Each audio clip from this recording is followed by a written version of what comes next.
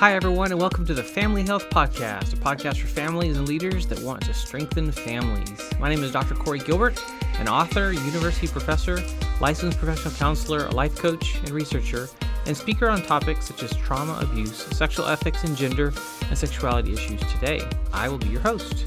In this podcast, we'll be focusing on 4 areas. See these as a quadrant: your health, your purpose, your relationships, and your work. Each week, we will be diving into one of these 4 areas with the goal of challenging you and encouraging you in building strong families. We're sponsored by the Family Launch Academy, a community of families, parents, and leaders that want to see their children launched well into adulthood, prepared for what's to come. Find out more about the community, resources, courses, trainings, and Q&As with me, Dr. Gilbert, and the Family Launch Academy by joining our free Facebook group at facebook.com/groups/Family Launch Academy. Now let's get into this week's episode. Have you thought through your beliefs or theology of marriage? In this episode, we're going to actually spend some time looking at the relationships part. Health's important, your purpose is important, your work is imperative, but part of the relationships part, that piece, is your marriage. Do you know what you believe so that you're teaching intentionally your children? What about sex and marriage? Have you thought through this? How is this topic dealt with in your church, your community, your school growing up? What about in your home? How did your parents deal with it? Because we tend to kind of think of it that way. The reality is that there are many influences that impact the development of your ethic on marriage and sex in marriage. Some of the influences that tend to have the most impact are our personal experience, whether it's good or bad, our family history, so mom and dad and their choices and whether they stayed together or divorced, and the historical view, cultural, traditional. The honest truth is the lack of conversation. So for many of us as adults, our shaping of marriage was from the lack of conversation, the problem of silence. And then another one is the biblical precedent and or interpretation. What does the Bible say? These are critical pieces to a puzzle that many of us are trying to figure out ourselves, and yet we need to be teaching this to our children and talking about this well. So what is marriage? If we're not careful, our personal experience growing up in our homes and the surrounding culture will shape our beliefs about marriage more than the Word of God does. What follows are some key points for you to consider as you solidify your theology of marriage and sex in marriage. One of them is that God created marriage. He is the triune God, the God of love. He is 3 in 1, the Father, the Son, and the Holy Spirit. In these, he is fully differentiated and fully intimate. The love and pleasure of their union spills over into creation in his design for marriage. And think about that. Who he is so intimately intertwined that he can't be separated, yet he is fully separated. Genesis 1:26 says, "Let us make man in our image, in our likeness." This is following that design that I just described. We are created like him. We are created to reflect his nature through our nature. How do we do this? Leviticus 27 says that we are to set yourselves apart to be holy, for I am the Lord your God. What does this look like? We're called to love like him because he first loved us. We're called to forgive like him because we are forgiven. Is it at all surprising that we are also called to be one like him? I think that one of the most amazing gifts God has given us is the ability to be one through marriage.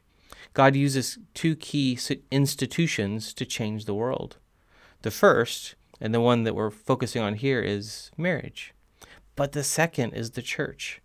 This is a powerful picture and way that God is actually using not only the institution of marriage, but also the church to change the world. How are you using marriage to impact the world for good? How are you actually invested in a community, a church, to do the same?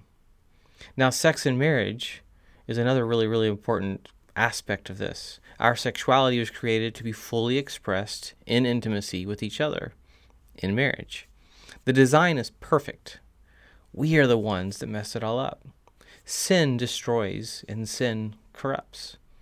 The reality we now face is that sex is one of the most pervasive problems in marriage. Honestly, it's also a big deal outside of marriage as it has taken root in the lives of those not married, a place it was never meant to reside.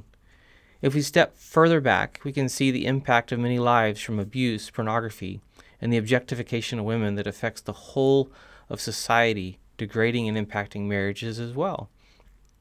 Many have bought into the lie of the world and try to achieve what God promised through ungodly means.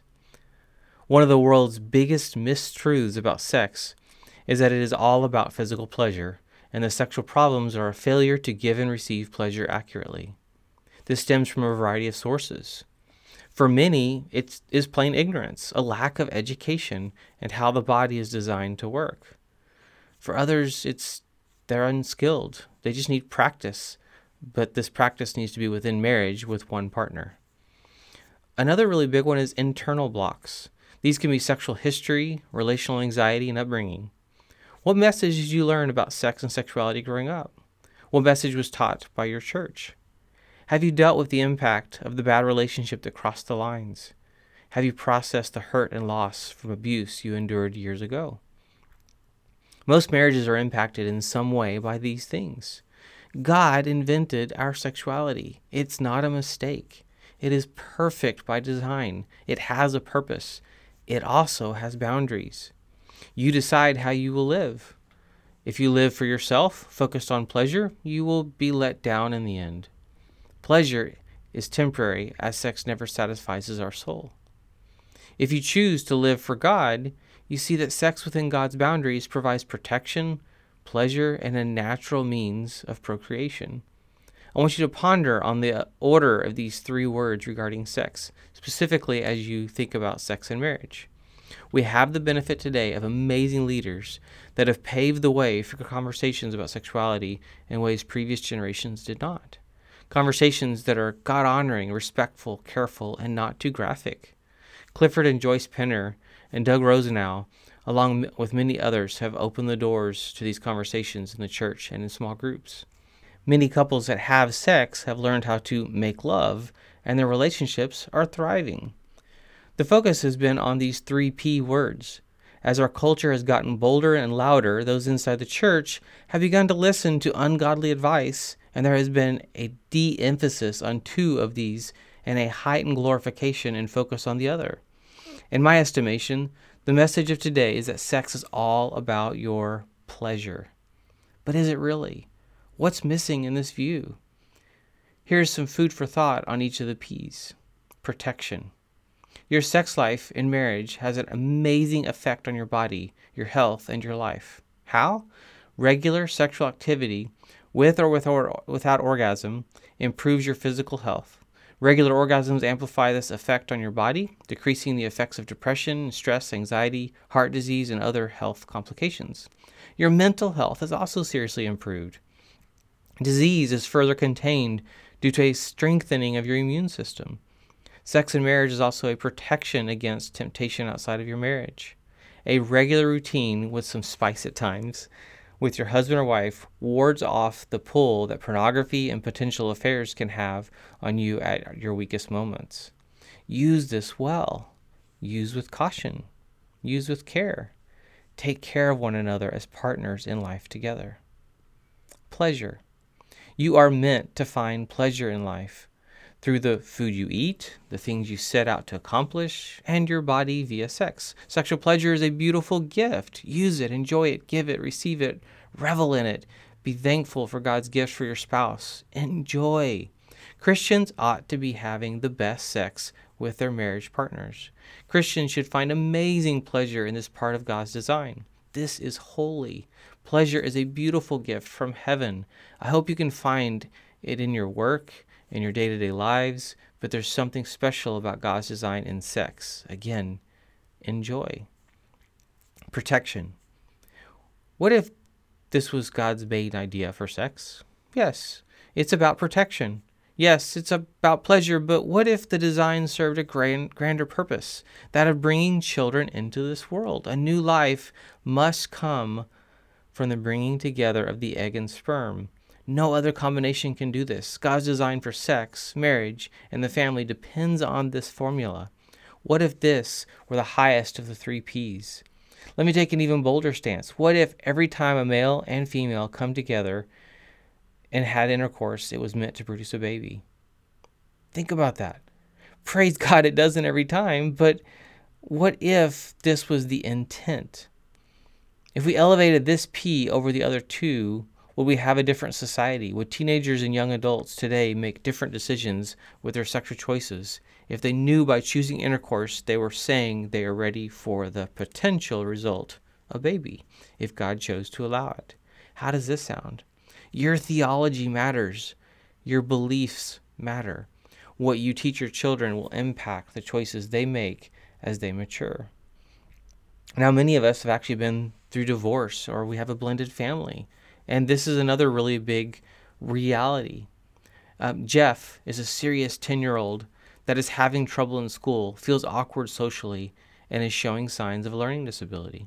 He could be diagnosed with ADD, according to most of his teachers. He has a learning plan at school. He is anxious. He has become unusually silent lately. Why? He's not told anyone. He doesn't know how, if he should, or even if anyone would care. His parents just went through a divorce, and he is now back and forth between their homes. His life has been turned upside down. He's still a boy, but he is at risk of viewing pornography, acting out sexually, and experimenting. The chances are, due to his parents' own troubles, that they have given little thought to micro-conversations they should be having with Jeff about sex and sexuality. Sean and Carrie are now step-siblings. They didn't even know each other a year ago. Sean is 12 and Carrie is 13. They are now navigating adolescence together. They are battling hormones, desires, questions, parents, and step-parents. Their world just got a lot more complicated. Parents, if we're divorced, the micro-conversations I'm suggesting here are even more important. The chances are higher that your children are exposed to an ethic at their other parent's home that is different than yours. This makes it crucial that you address topics and issues earlier than normal and prepare them well. If you're single, it will be important to team up with others that can help support what you're teaching them. This can be done with faith communities and within your family. Do not try and go it alone. If you are in a blended family, the same applies. Be proactive. Be honest about your own story. More on that later. Engage them earlier rather than later. Be sensitive to the fact that you are not your stepchildren's biological parent, and your role must be different. That is perfectly okay. Use that to your advantage in how you engage with them and speak to them, raising the expectations through your intentional micro-conversations. Remember that the rules of parenting for a single parent, divorced parent, or parent in a blended family must be different than the ways and approaches others might suggest or even expect. Parenting is much more complicated. It is more complicated usually because it simply requires a different playbook. Speaking candidly and plainly, you must go there even earlier than you think you should. Prepare them, engage them, build their ethos through intentional, careful, short, thought-provoking micro-conversations that deepen their resolve to choose intentionally from a biblical sexual ethic. This is Dr. Corey Gilbert, and thank you for listening, and I hope this impacts your life, your family, and your family tree. Thanks for tuning in to the Family Health Podcast. I hope these become valuable resources full of encouragement and challenges as you lead your family well and with confidence, and definitely not alone. Find out more about marriage and family life coaching and consulting at healinglives.com. I want to help you and your family be successful in marriage, love, life, and family. Thank you to our sponsor, the Family Launch Academy. To get your family moving in the right direction quickly, check out our website, healinglives.com, for available options that will serve your family best, from counseling and coaching to seminars, online courses, and more. It is an honor to serve.